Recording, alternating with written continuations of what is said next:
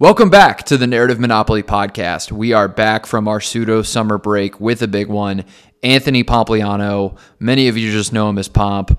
He is one of the biggest Bitcoiners, investors, podcasters, and writers around. This is a wide-ranging interview from everything from El Salvador to Bitcoin Beach to how DC will end up treating Bitcoin and how they should, to one of the most legendary takes on media at the end of the interview that you're not going to want to miss.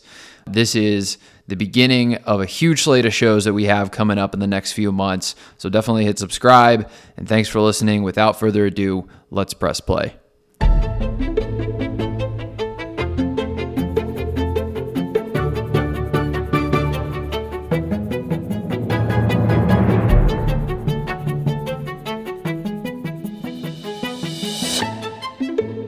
All right, on today's episode, we have Anthony Pompliano, perhaps the most well-known Bitcoiner. He's the GP of Pomp Investments, host of the Pomp Podcast, the best business show, author of the Pomp Letter, and last but not least, a veteran of our armed forces. Thanks for serving. How are you, Pomp?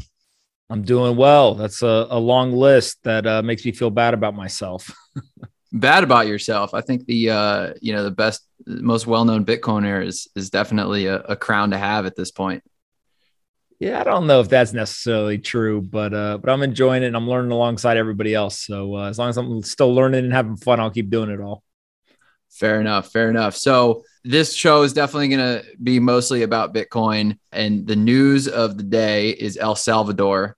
So El Salvador is now the first country to actually accept Bitcoin as legal tender. So why don't you give the audience just a quick background of what just happened in El Salvador and why it's so important? Yeah, El Salvador is obviously, in a unique position. They have about 80% unbanked individuals. 25% of the GDP comes from remittances, and they're a dollarized country. So they don't have their own fiat currency, kind of a local currency. They use the US dollar as that legal tender. And there's a relatively young politician who came from kind of outside the system, recently rose to power, became president. And he has a vision to use technology to vault El Salvador from kind of a developing third world country to kind of the first world order, right? How can he get to more of a developed status? And so one of the things that he's doing is embracing Bitcoin and the digital technologies that come along with it. And it's pretty unique. He did not replace his legal tender. He actually added Bitcoin as a second legal tender. So US dollars and Bitcoin are both legal tender. He has created a Bitcoin wallet called the Chivo wallet that essentially allows any Salvadorian to go in. They download the app. If you're a Salvadorian and you do this, you get $30 of Bitcoin right out of the gate as kind of a carrot to download the app. And then you can use that application to send money in the form of Bitcoin to anyone else who has the app completely for free. So if somebody in another country downloads it and wants to send it to you, it's completely free. From a remittance standpoint, it's completely free for a consumer to walk in and pay a business-to-business transaction, et cetera. So it's pretty, incredible effort that they've got underway here. It's not just legislation, but it's also some technology that they've helped build. And then on top of that, they're also setting up ATMs all around the country that allow you to exchange fiat for Bitcoin or Bitcoin for fiat.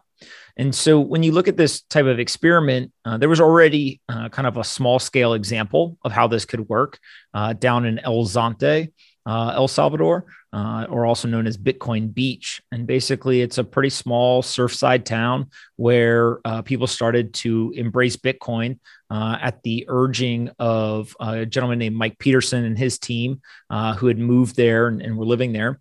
And as the local population started to adopt Bitcoin, it became part of their circular economy. So people started to save in Bitcoin. They started to spend Bitcoin. Businesses started to accept it, et cetera. And it's actually proven to be quite interesting on that small scale. And so now it looks like El Salvador essentially is going ahead and doing it on just like a nation state size. And so there's really kind of two positive perspectives, in my opinion. One is It took 12 years for us to go from the creation of Bitcoin to the first nation state openly buying Bitcoin, and kind of embracing it as a legal tender. And then the second is, regardless of what you think about the individuals involved in terms of the politicians, the political parties, et cetera, Bitcoin is a technology that is censorship resistant. It is very unique in that nobody controls it, nobody can debase it, et cetera. And so as they give this to more and more citizens, essentially we're watching the real-time adoption of freedom technology. And if the Bitcoin thesis plays out, it's likely to lead to incredible economic prosperity for the citizens of El Salvador. And in some kind of beautiful way, those who need help the most, who live in a third world kind of developing nation, it looks like they'll have a shot at a better future, which is kind of why we're all here.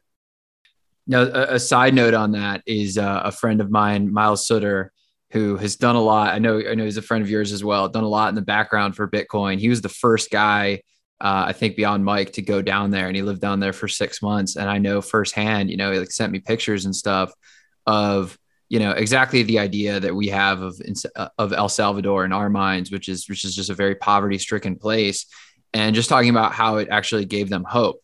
And so, the question I have for you is the reason that it gives them hope is kind of the goal for this thing to turn El Salvador into basically a place that lives off US dollars. It's actually, 23% of the country's GDP is dollars coming home. Is the goal to turn it from an inflationary environment to a deflationary environment, and through that channel, the country will actually become wealthier? Yeah, it's a really good question. I don't think that the master plan strategy normally works out when building technology, when gaining adoption. I think that we know on a micro scale, the experiment of Bitcoin Beach has proven to be very, very effective, both from an economic kind of structure standpoint, but also for the individuals within that economy. And so extrapolating that out to a country, I think a lot of people think it'll be very positive. I tend to think that as well, but we're going to find out, right? Nobody knows what the future holds. Nobody can predict the future. So we need to be cautiously optimistic and kind of see how that plays out. With that said, fiat currencies are absolutely inflationary. They're structured that way. It's a feature, not a bug of the system. Bitcoin right now is still inflationary, right? It has this disinflationary monetary schedule, meaning that, yes, the amount of inflation is going down over time, but there's still a level of inflation today, and that'll continue until about 2140. So, still 100 years away or so. And at that point, then you'll get into kind of a deflationary type environment. And so I think that, there's a lot of folks who are worried about the deflationary. And just to pause for the audience that don't know what you're talking about, you're talking about the halving schedule that basically will, the amount of Bitcoins mined every single, some period around like the blocks, right? And then it just it cuts in half and then continues to cut in half until we get to the 21 million that'll ever be mined. Yeah, so there's 21 million total Bitcoin. The way that it is distributed into the market is every 10 minutes or so every block that is produced on the blockchain, there is a Bitcoin block reward that comes with it. Think of this as just the financial incentive for people to run the software, to verify the transactions, et cetera. And in 2009, that started out, it was 50 Bitcoin every 10 minutes. And that was, first 10 minutes, 50 Bitcoin, second 10 minutes, 50 Bitcoin, third 10 minutes, 50 Bitcoin. That continued for 4 years or so. And then after a certain number of blocks were produced in about that 4-year time period, it cut from 50 Bitcoin every 10 minutes to 25. So the halving or halvening, however you want to say it, is basically the idea of you cut in half the Bitcoin block reward. And so we had 25 Bitcoin every 10 minutes for 4 years, and then it cut to 12 and a half Bitcoin. And then that continued for 4 years. And then just recently we had a cut from 12 and a half to 6.25 Bitcoin every block. And so it's still inflationary today. 900 Bitcoin a day are still coming into the market. I can not only tell you that happens, but I can prove it to you. I can show it to you on a blockchain. And we will continue to have new Bitcoin entering the circulating supply every single day, again, for, at least 100 years. And so I think that the deflationary structure eventually will take over once all 21 million Bitcoin have been put into circulation. But we're still pretty far away from that occurring. So I think that's a big question for people looking at El Salvador is if the currency, if Bitcoin is going to continue to appreciate in value, why would they use it on a day-to-day basis? Yeah. So if you think about an asset, the asset is only appreciating against the US dollar. One Bitcoin is one Bitcoin, though, right? And if you think of dollars, nobody thinks about the dollar being volatile. Now, the dollar has actually been devalued at a historic rate. 38% of all dollars in circulation today were created in the last 18 months. And so if I compare, dollars to Bitcoin, the dollar's been crashing. If I compare dollars to the stock market, the dollar's been crashing. If I compare dollars to real estate, the dollar's been crashing. But we don't think of it that way. We just think I have $10 in my pocket, or I've got, $1,000 in my bank account, and I just denominate my life in dollars. I spend dollars. All the goods and services that I buy are priced in dollars. And so I think $1 equals $1. Same thing with Bitcoin. The big psychological change that is starting to occur, but will need to be accelerated, is this idea that goods and services are priced in Bitcoin, right? When they're priced in dollars, then you constantly think about the exchange rate. When goods and services start to be priced in Bitcoin, then you end up just denominating your life in Bitcoin and thinking of it that way instead. Now, that's the ultimate goal, right? To have Bitcoin replace the US dollar as the medium of exchange? I don't know if necessarily that's a goal. I think that I view it more so as the global store of value, right? Right now, if I said to you, what is the best global store of value? Most people historically would say, oh, sound money, right? I can simply buy gold and I can protect my purchasing power. What we found is actually that's not true, right? Gold is down over a 10-year period, and it's down almost double-digit percentage in the last 12 months. And so when you look at gold, it has essentially failed as a inflation hedge, as a safe haven asset, because that negative return over a 1 and a 10-year period is in the face of a historic bull market and also historic devaluation of the US dollar currency. And so when you start to look at that, you say, okay, well, where else can I store assets? You can store it in real estate. You can store it in the stock market. You could buy bonds, or you could buy crypto, right? Or Bitcoin. And real estate has advantages. It's somewhat scarce. There's a physical asset. There's got utility to it. I can live in it. I can rent it out, et cetera. I can drive cash flow from it, all that type of stuff. But it's not liquid. I can't sell a piece of the real estate. I got to sell the whole thing. And that's a process. And there's all sorts of market dynamics that go into it, et cetera. So you have an illiquid asset that is pretty robust and complex transactions to buy and sell it. And so there's advantages, but also disadvantages. Stocks have actually served as a great inflation hedge. If you invest in the stock market, you're up 30, 40% year over year, and done very, very well. Stocks, though, tend to be very susceptible to any sort of censorship or seizureship. It's very easy to freeze your assets in the stock market, things like that. On top of that, it also is very susceptible to monetary and fiscal policy decisions. So when we start doing all sorts of quantitative easing and stimulus and those types of activities, stock market usually takes off. People like that, right? Rich people want that to happen. It enriches them. But when we start talking about tapering or interest rate increases and kind of the more bearish type of monetary policy or fiscal policy, you then get stock market drawbacks or crashes. And so there's a reliance on that macro environment. There's a high correlation between those two things. If you look at bonds, for example, most bonds right now are actually negative yielding. I think over 80% of US bonds are negative yielding on a real rate basis. So if you think of kind of a 2% inflation as the target, historically, the bond yield has been something more than 2%. So you basically take the nominal return, let's say 2.5% minus the inflation, and your real rate of return was still positive. You're still making about 50 basis points on those bonds. So great way to not only preserve purchasing power, but also slightly grow it. What happens now is interest rates have been driven down to kind of the zero rate environment. And so you get very low bond yields. On top of that, we have very high inflation, 13-year high in CPI, 30-year high in core inflation. And so, CPI is over 5%. If I'm getting a bond yield of 1.5% to 2% on a real basis, I'm negative. Well, not if you take out, not if you take out the inputs that the pieces of the basket. Recently, there was a press conference with one of the guys in the administration, and he's like, yeah, there's no inflation if you just take out everything that's inflated. I think you're talking about this guy who is on the National Economic Council in the current administration. And what he basically said was, if you take out beef, poultry, and pork out of the grocery price index, then grocery prices haven't been going up nearly as much as people think. Right. I think beef is up like 13% almost in the last 12 months. Pork and poultry are up, near double digits as well. And so when you look at that, you say, sure, if you took out all of the food from the grocery price index, it would never go up. Right. But obviously beef, pork, and poultry are kind of staples of a diet. And so it's hard to wrap your head around the idea of, well, if you just take out the core pieces of a diet and then look at the numbers, they don't go up that much. Seems to be a little bit more of a manipulation or massaging of the data more so than a recognition that inflation is here. It's not going anywhere. And it's probably something that we should have to deal with.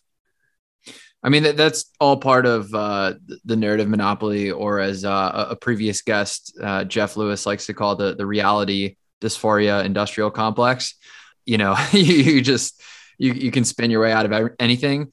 But now that we're on the topic of DC, let's shift gears for a second, because basically what happened with that, the bill that passed the Senate in August, that is now on the House side, and it's probably going to become law. So Nancy Pelosi got rid of any ability to add amendments. And so that original Senate language is actually going to become law around, I believe it is, that basically like minors might be classified as brokers. It's basically like going to come down to what the IRS decides, if I'm not mistaken.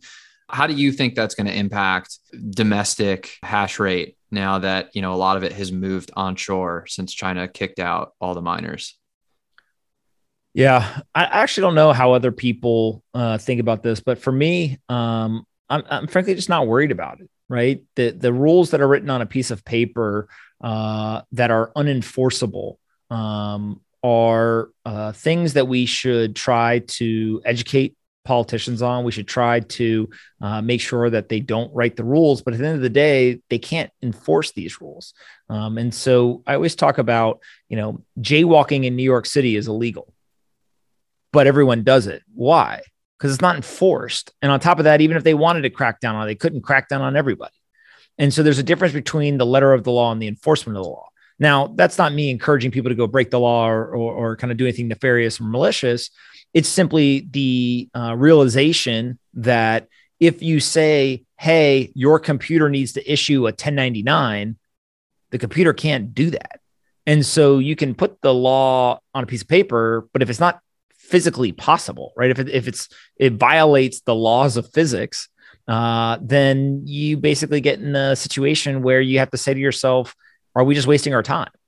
And so I think that there are some people in the political circles who they're very well-meaning, they're very intelligent, they work very hard, and they're trying their best, right? They have good intentions, regardless of good or bad outcome. The intention is good, and they're actually trying to foster innovation, job creation, economic prosperity, and they want America to continue to be a leader in what appears to be a very important technology sector on a global basis.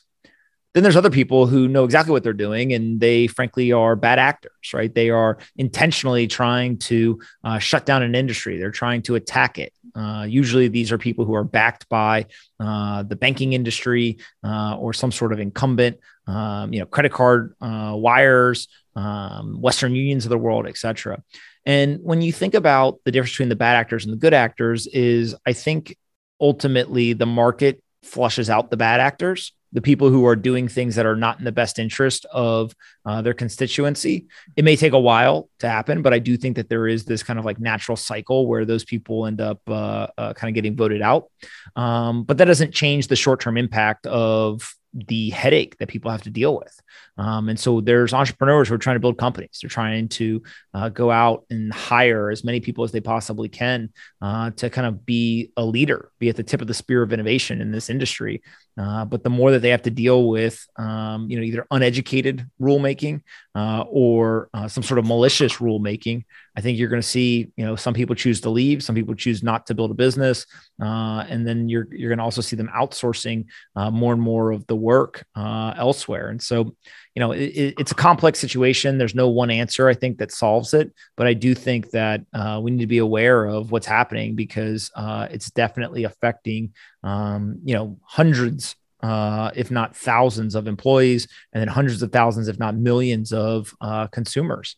And so, we should be the leader in this stuff. We should embrace new technology. We should remember the way that we got to be the greatest superpower in the world is we were a leader of the Industrial Revolution. We built the most powerful military in the world. And it came from an entrepreneurial spirit and this pursuit of an American dream where people could pursue this life of prosperity and happiness rather than sit around and basically say, hey, I don't like you because you have more than me, or, you did something in the world that I didn't do, and therefore I should get what you get. I just tend to think that the whole idea of redistribution is somewhat of a loser's mentality. And instead, we should encourage free markets. We should encourage entrepreneurship, and we should encourage people to acquire the skills needed to go build a life of financial security, which is possible in the United States.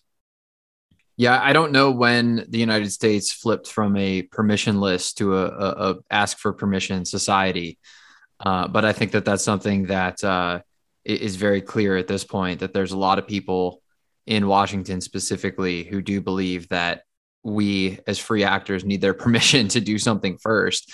Now, in terms of the people who know what they're doing, back to that question around what the goal is of Bitcoin, I personally think that the bad actors are looking at it as this is a threat to dollar supremacy, specifically, the petrodollar. And my question for you is, will there ever become a point where perhaps the United States embraces Bitcoin and says, okay, you can actually, we're now going to retether the US dollar to an asset, which is Bitcoin? Or is it just going to be this kind of never ending power struggle where it's open source versus the most centralized entity in the world? I don't think that there's any resisting the end state. Right. What you find is when you have network effects, when you have momentum and inertia that's working in your favor around a technology, it tends to go global and be adopted by people everywhere.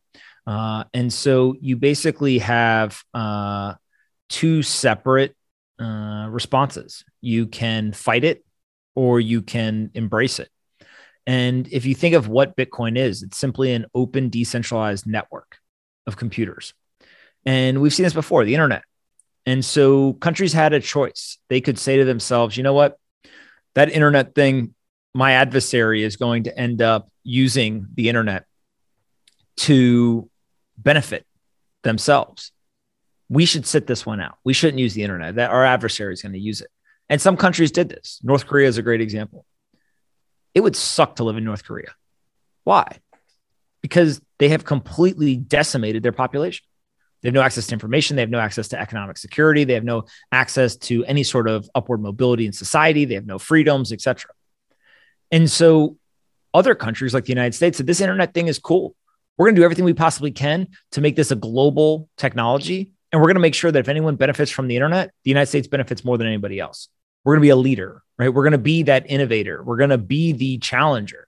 And it worked out very, very, very well for the United States. I think the same thing is true here, which is as we continue to see this technology adopted, the United States and other countries have a choice. Sit it out or embrace it and be a leader. Sitting it out, I think, will have very negative consequences. I don't believe the United States will sit it out. I do think that slowly but surely we'll continue to adopt it in various forms. And I think ultimately the United States will wake up and kind of embrace this and end up saying to themselves, hey, we got to be a leader here. We have to be able to really go ahead and benefit from this. And my guess is that's what they'll end up doing is the United States will actually benefit from Bitcoin. Already, we've seen benefits on an economic basis from job creation, economic activity. The United States government has made a lot of money from taxes and elsewhere as revenue streams from Bitcoin. And so I think that ultimately Bitcoin is good for business. It's good for your personal finances. It's good for your corporation. It's good for your financial institution, and it's good for your country. And so when Bitcoin is good for business, I think that ultimately it leads everyone that the economic incentive is too strong for people to resist it forever. Just a matter of at what point do they capitulate. Yeah, I mean, because this is definitely probably the most common piece of FUD from the just like your average person is, oh, the government's going to shut that down, which is actually just a really sorry take on the world, just to assume that the government would just shut down Bitcoin just because. But how would the U.S. government actually become, or I guess embrace Bitcoin in the way that you see it? Like, is it is the Fed going to start buying Bitcoin? Again, would the dollar be able to be converted into Bitcoin? Like, what is the best case scenario for the U.S. just jumping in with 2 feet? Yeah, frankly, I don't know what the right answer is, right? I mean, it's a super complex issue. I think the easiest path of least resistance and kind of the first step, if you want to walk before you run, is to simply empower the citizens to participate. And do it without a lot of restrictions, without a lot of kind of red tape, without trying to be onerous or overreaching. And if you're able to do that in a kind of the right way, I think that what you can actually return to is a situation where we say, look, we are one of the greatest countries in the world because we have very talented entrepreneurial people who understand the value of freedom and democracy. And they're going to go and they're going to apply those ideals, which frankly are Bitcoin ideals as well. Like Bitcoin is an American technology from an ethos standpoint, right? It stands for freedom. It stands for the lack of censorship. It stands for the resistance to authoritarian governments, et cetera. And so if you put that freedom technology in the hands of everyday American citizens, I think that you would be shocked to the upside as to what they're able to accomplish with it. But that takes some courage, that takes some intellectual humility, and frankly, it takes a belief in a better future rather than a kind of pursuit of holding on to generational power or legacy power. And so, I can't predict the future. But I definitely think that we're headed in the right direction. And probably the part that gets me the most excited is we have a number of leaders in the political sphere, everything from local mayors like the mayor of Miami, all the way up to congressmen like Warren Davidson and others, senators, Senator Loomis, and many others in the Senate, and then all the way into some of the regulatory bodies as well, the SEC, the CFTC, et cetera, who seem not only to be sympathetic to the ideal of Bitcoin and the ethos, but also to the entrepreneurs and the investors who are participating in the industry. And so it's not everyone. There's plenty of folks who, could care less about this stuff. But we're slowly seeing more and more Bitcoiners enter into positions of power and influence. And I think that's probably a good thing because you get people who are educated on it, who understand it, who realize the potential positive impact of it, and they'll continue to embrace the technology over time. When you talk about the ethos, it really was the political philosophy that Miles personally sold me on. And also the essay by Nick Carter, A Peaceful Revolution. I mean, that's really what I think. I think a lot of people look at Bitcoin and the whole, store value and wealth creation, all of that stuff is absolutely true and a huge benefit. But in terms of it just being a vehicle for freedom, that's what really excites me about it. I mean, it's really it's at the intersection of political philosophy, specifically freedom, monetary policy, code, energy. We could talk about the the fact that it's actually going to be a net positive on the environment in terms of energy sources. We can get into that, but it's really just this smorgasbord of interesting areas that come together in one. I think that's why it's having such a profound impact on so many people. Yeah, look, Miles is fantastic. And I think that he's been one of the people who's very far ahead in thinking about the importance of the ethos of Bitcoin and kind of what that can do to a society from a positive standpoint. And so I think that he's probably more right than wrong there. And it'll be really interesting to kind of see this play out over the coming years. But I always say, don't bet against Bitcoiners and don't bet against the idea of how powerful freedom and the promise of kind of a better future can be in rallying citizens to all work towards a common cause. Because I think that's what we're watching happen in real time on a global basis. Miles was running a node out of the DoorDash office, which was entertaining to watch. But let's talk about putting Bitcoin on corporate balance sheets. So this is something that is becoming more and more conventional wisdom, but a lot of these people, especially in like Fortune 500 companies, they're obviously not the quickest movers around. But you have people like Kevin O'Leary, who is on your podcast, talking about how he's advising all of his portfolio companies to buy Bitcoin, put it on their balance sheets. You obviously have, Michael Saylor, who is probably going to end up the first trillionaire if everything goes to plan. So what is the actual benefit of a corporation trading in dollars for Bitcoin? Yeah, I mean, look, there's no difference between a corporate balance sheet and a personal balance sheet, right? And if you're a corporation and you've got a lot of cash, Michael Saylor is the quintessential example. He had $500 million of cash on his balance sheet, and you're worried about any sort of currency debasement. Then you've got to ask yourself, what do I do? And I think that he spent, according to him, over 1,000 hours trying to answer that question. He ultimately arrived at Bitcoin. And then he went out and he used his personal balance sheet. He used his company's balance sheet. And he also used the capital markets to purchase over $3 billion worth of Bitcoin in the coming months. And so far, it's proven to be a very savvy financial decision. But if he had taken that same money and he'd put it in gold or treasuries, he would have had a very bad outcome. And so I think that ultimately what you're watching is corporations wake up to the fact that they're not immune to these same problems that individuals are. They just have shareholders. They've got, larger amounts of capital. They've got businesses to run, capital expenditure, et cetera. But it's the same exact analysis and they're coming to the same conclusion. And maybe they're not going and all putting, 80, 90% of their balance sheets into Bitcoin, but many of them are still doing pretty material single digit percentages, which in some cases could be as much as, $1 billion+ dollars. And when you see that happening, it becomes pretty interesting because you start to understand that there's a lot of dollars in those corporate treasuries.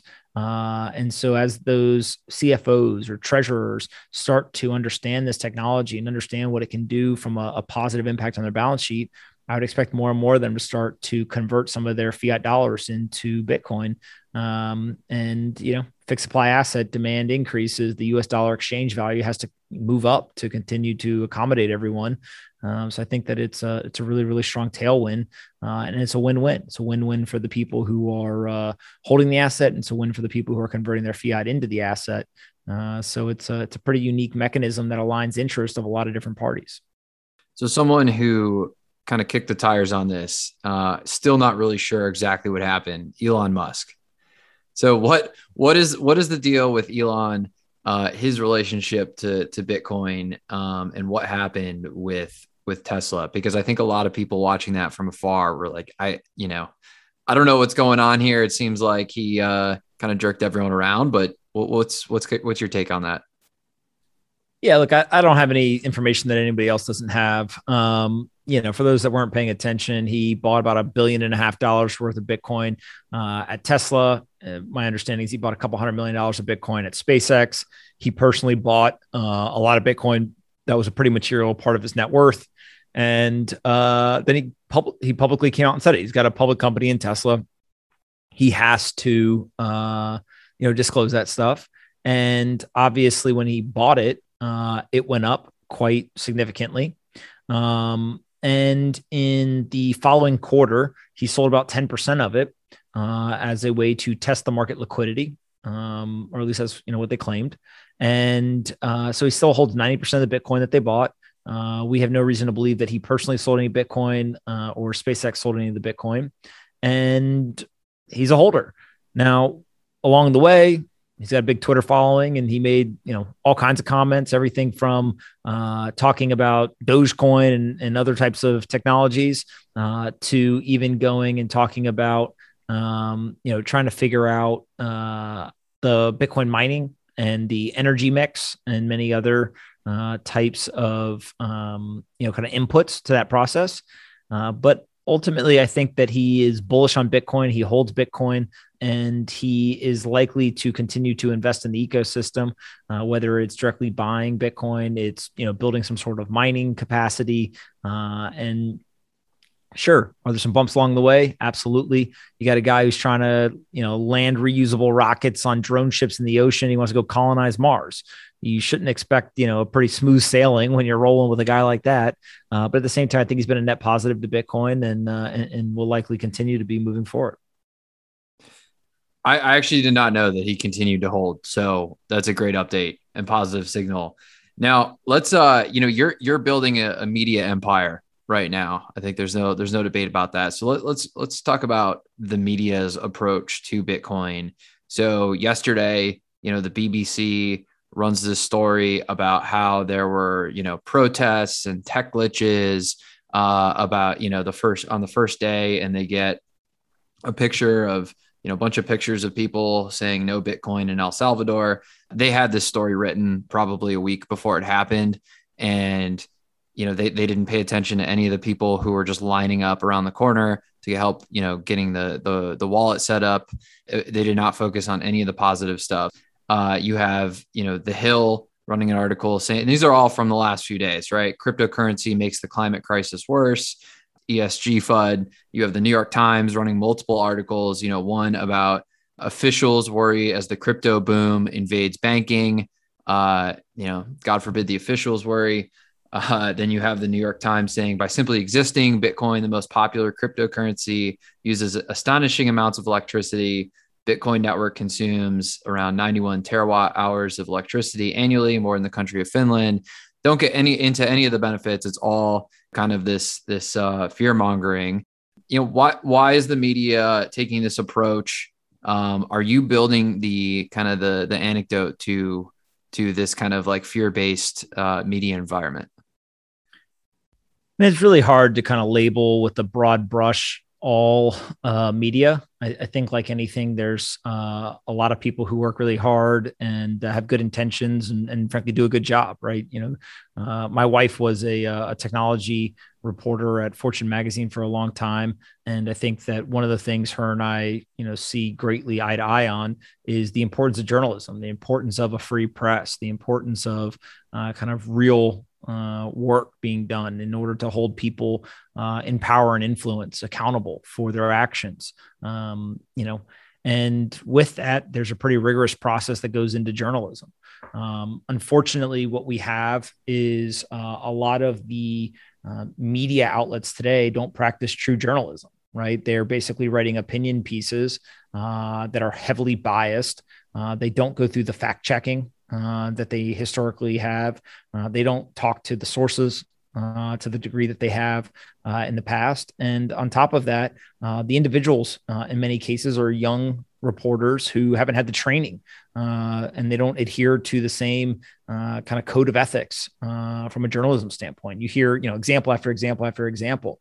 And so I don't even think that it's necessarily the fault of one individual journalist. I don't think it's the fault of one individual outlet. It's a cultural shift that we've seen. And there's all kinds of reasons for it. There's societal changes, there's business model changes, there's education and training changes. There's the whole social media aspect and kind of this belief that now you're not only competing with other journalists, but you're competing with all content on the internet. And so ultimately what ends up happening is when you get that kind of cultural shift, we do still have some great journalists, right? Look at the situation in Afghanistan. I mean, the woman at CNN, I unfortunately I forget her name right now, but she was standing on the street surrounded by the Taliban reporting.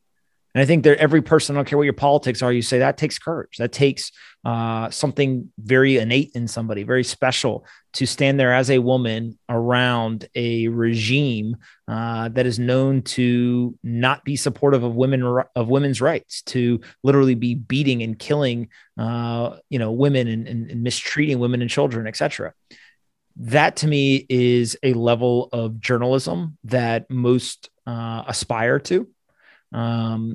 But when you then bring it back to, let's, cut the media into the financial media, there's some people who are doing a great job.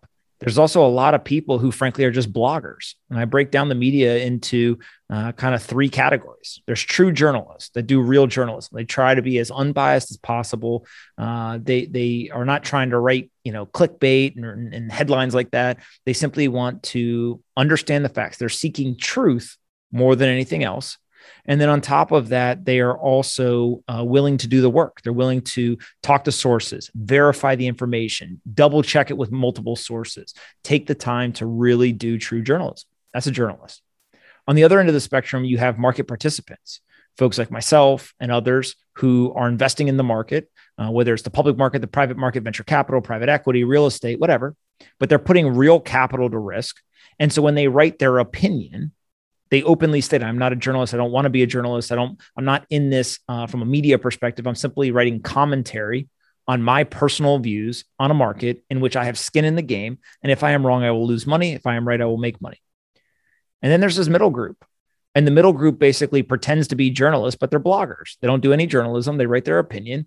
And frankly, I think that what many of them have been doing is they've been tearing apart the fabric of our society. It used to be that people feared the media. They didn't want to get on the wrong side of the media. But now what we have is there's a lot of people who have bigger platforms than the media, right? And what they've been able to do is they've been able to now say the truth. And we live in a free country, a democratic situation where we should not fear saying the truth. And if the media is not going to hold people accountable, then we have to do it. And we also have to hold the media accountable. And so when they write things that are inaccurate, somebody needs to say that's inaccurate. And here's why. When they write something that is obviously biased and they present it as not opinion pieces, but as fact, we should say that is biased. That is inaccurate. And on top of that, I think what you've gotten is a lot of the financial media is now owned by fiat billionaires. And so when you look at a fiat billionaire who is financially incentivized to protect their empire by attacking a digital currency, what you get is you get their employees, people who directly take a paycheck from a fiat billionaire. They write the talking points of their fiat billionaire bosses and the state. And so if we go back and we look all last year, I could point to article after article after article, how many journalists wrote and celebrated all of the Federal Reserve's monetary policy decisions. How many people were celebrating the fiscal policy decisions? They were literally writing articles saying, don't worry about it. Inflation won't be a problem. Those same people today are writing articles being like, we don't know where inflation came from. It's transitory. It's yada, yada, whatever. They don't understand the market. They have no skin in the game. They literally are merely spectators sitting in the stands Monday morning quarterbacking. If they believed what they wrote, they would put skin in the game. If they don't have skin in the game, they merely are writing opinion pieces. They are a blogger. And if you're going to write opinion pieces and you have no negative consequences when you are wrong, then why should anyone listen to you? Because you can simply write bad take after bad take after bad take. And what ended up happening is twofold. One, when the market crashed last year, they were fear mongering, telling everyone the market was going down forever, et cetera. Well, now we have the data, and guess who sold stocks? Most of the stock selling last year in March of 2020 was older people who were worried about their retirement savings disappearing. And so the very people who probably need that capital the most sold on the way down. And then the market turned around and it ripped in everyone's faces and it hit all-time high after all-time high. In 2021, literally like 1 out of every 3 trading days, we've hit an all-time high. And so those people who sold their assets last year out of fear because they were listening to the talking heads in the financial media, they got screwed. But who helped them? Who is going to hold those people accountable? Nobody. So on top of that, now we have people who are presenting, again, inflation. I mean, how many articles do we have to read that inflation is transitory? And then all of a sudden, we have 5% plus CPI, 13-year high in CPI, 30-year high in core inflation. We have the Biden administration just upped their inflation expectation for Q4 of this year from 2% to 4.8%. They more than doubled it. You have 10.5 million open jobs in America, never been more open jobs in America ever. And we still have 5+% unemployment. And so when you start to look at this, you say, wait a second, those facts don't match up with what the media has been telling me. And then you go a step further and you say, they've been yelling and screaming about $15 minimum wage. 80% of American workers already get paid $15 or more an hour. 80%. The free market already instituted a minimum wage of $15 or more. And so again, it's just the facts don't line up with the narrative. And then when you start to look at a lot of the decisions that are made, you start to unpack this and say, why are they saying this stuff? And it's simply one of two things.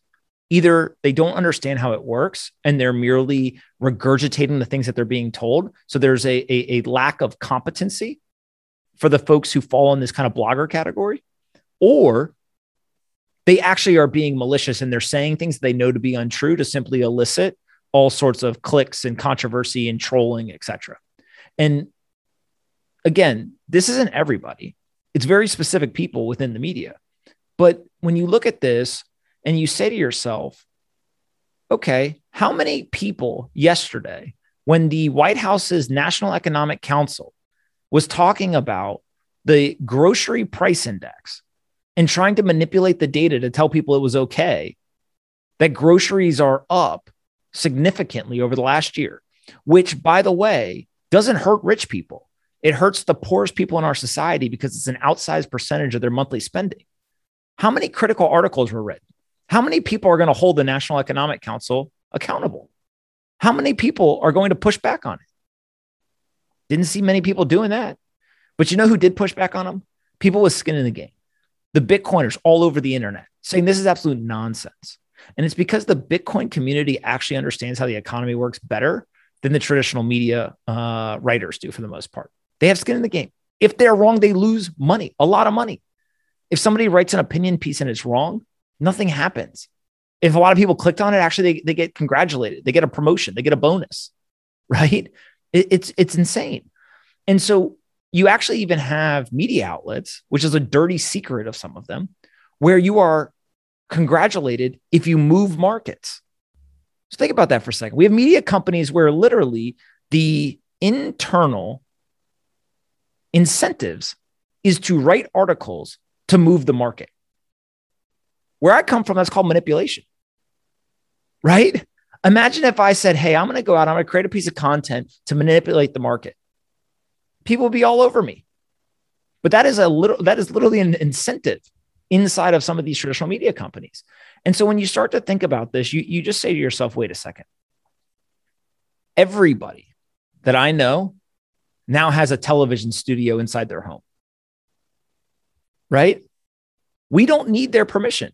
We don't need to listen to them. We don't need to have them play gatekeeper.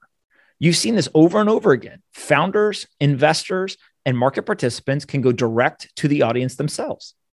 I can tweet directly to my audience, and I will reach more people doing that than I will having anyone else write any article in a traditional media outlet. And that's not unique to me. That is true of most people on social media. And so what you're starting to see is, rather than complain about the problems, let's just go build a better system. Let's just go build something that's better. And maybe we're successful or maybe we're not. Frankly, we're naive. It's probably more difficult than we all think it is, but we're making progress. And that's from founders, that's from investors, that's from other market participants. But what ends up occurring, I think, is in the financial world, in the business world, and especially in the tech world, people don't spend a lot of time complaining about stuff because they realize, look, it just doesn't really, nothing's going to change. It doesn't matter how much we yell and scream about it. Nothing's going to change. So it's either build something better or shut up. And I think that's what you're watching happen is people are saying, okay, but if I was the traditional media, I wouldn't want to be competing with these people that are the market participants. because ultimately they have something that the media can't compete on. They have authenticity and truth. They're not held to any talking points. They're not held to any narrative. They're not there to try to hold some sort of facade of we're almighty and above you. You can't beat authenticity and truth. And I think that's ultimately what we're watching happen. And that's why you're seeing so many market participants with such massive audiences, because they're simply saying, we're going to tell you what we think, and we're going to tell you, and we're going to call it our bias, and then you decide for yourself. And that's ultimately, to me, that's the biggest shift the internet has provided, is no longer do people sit back and say, tell me what to think. Instead, now people can go find the information themselves and make their own decisions. And I think that that's a fundamental shift in society. And that's why you see a lot of these businesses having to scramble to figure out how do they continue to grow their business at a time when, the market forces are moving against them. I agree with everything you just said. I mean, that was a legendary rant right there on everything in terms of, the media and all the impact that the internet has had. And you're totally right. I mean, in terms of, what one specific point made me think of around market manipulation is Nellie Bowles, who wrote for the New York Times. I think she still might, she put out a personal blog about how there is a legitimate culture within those walls where you want to get a quote unquote kill, where you find someone and you write a hit piece on them enough where it brings them down. And you basically, you have a scalp is what you have. And that is just such a negative mentality. And everything you just said is just so optimistic and positive. And I think that, look, that's, I think that's why you've built the following that you have is because it is that, you're wearing the shirt right now, the trillionaire energy, the ability to go out and create something and opt out of the system, because I think that that's what a lot of people are starting to realize, right? Is that the system is just so old and cumbersome and bureaucratic that it's super hard to work within it. And back to the beginning of the conversation, sure, the legislation that Bitcoiners wanted did not get passed, but it may not actually matter in the end. Yeah, I think the Nellie Bowles thing. I'm not familiar exactly with that specific piece, but this idea that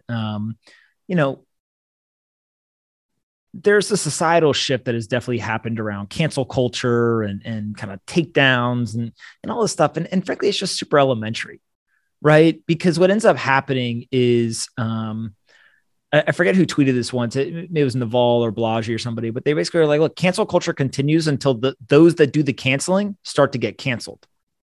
And what you have to remember is that when you create a culture like that, nobody is safe, right? They'll come for anybody.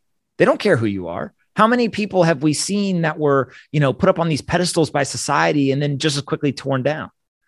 And so ultimately, I think that that kind of works itself out. It may take a while, but again, if you're doing a lot of canceling, eventually somebody comes for you. And so you're better off just not playing that game. The second thing is, I think that by going direct, you remove a lot of the risk. You're no longer beholden to what the mainstream media or others want to say about you. And that doesn't mean that you're immune to making mistakes. That doesn't mean that you're immune to saying dumb things or doing that. Actually, that's what makes you human. And I think that what we're doing is we're entering a society where it used to be that folks would show up in their 3-piece suit and they would basically, pretend like they did no wrong and they had this moral superiority and stuff.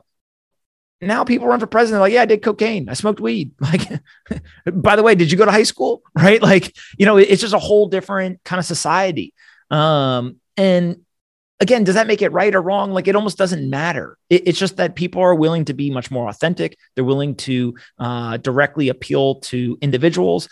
And there's more power in being humane and showing that humanity than it is in, trying to pretend like you're somebody that you're not. And I think that that's probably one of the most interesting parts of social media and people building these large audiences is you start to build a level of trust. And that trust doesn't come from always presenting your best foot forward. It comes from actually telling the truth, from posting a photo that when you don't look your best, right? And having some self-deprecating humor and being able to, I think, just kind of not take yourself too seriously. And, I'm the first one to say it. I've done all kinds of dumb stuff in my life. right? I was a 19-year-old kid once, right? Like, and so did everybody else. And so rather than trying to pretend like we all have this like perfect life and do everything correct all the time, instead it's just saying, look, I'm going to make a lot of mistakes. But as long as I make more good decisions than bad decisions, and as long as I'm happy and I get to do the things every day that I want to do and they don't harm anyone else, I live a great life. Like I win, right? And I think that's ultimately what we're seeing play out here now is the game has changed. People no longer want to play only a status game, right? There are still people who play it. There are still some people who find value in it, but there's a whole nother group of people who say, wait a second, the status game is not necessarily the game that I need to play or want to play. Instead, I want to play this other game. And I think that is a really positive for society. And it's a more positive sum view of the world, right? I don't need to take you down for me to win. I don't need to take you down to have some level of self-worth or feel better about myself. Instead, I can celebrate when my friends win. And I also can celebrate when people who maybe I don't see eye to eye with, they win as well. And it kind of goes back to this idea of like, there's a lot of folks in our society, I think, who believe free speech is good as long as you say what they believe, right? But if you start saying things they don't believe with, then all of a sudden they want to censor you. They want to tell you to shut up. They don't want you to have a voice. Well, that's the true test of how much do you believe in free speech is, are you willing to protect those that say things that you disagree with?